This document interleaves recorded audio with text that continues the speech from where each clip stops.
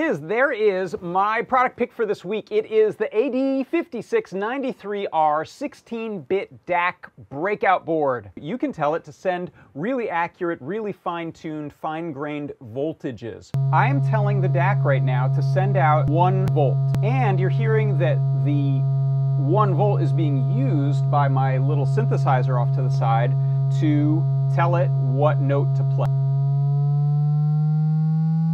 There you can see we get a really nice smooth. You can hear it better than you can see it on my multimeter just because it's a digital meter. Now I have it stepping down. If I go to a different type of effect with it, you can see we're sending out some really cool stuff. It is the AD5693R 16-bit DAC Breakout.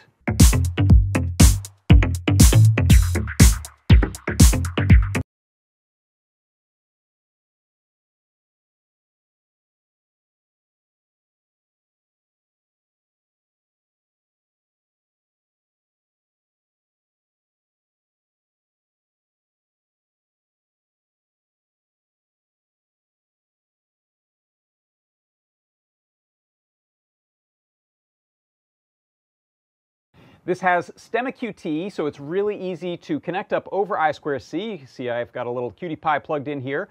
And then you can wire any kind of plug or terminal screw or combination of those things out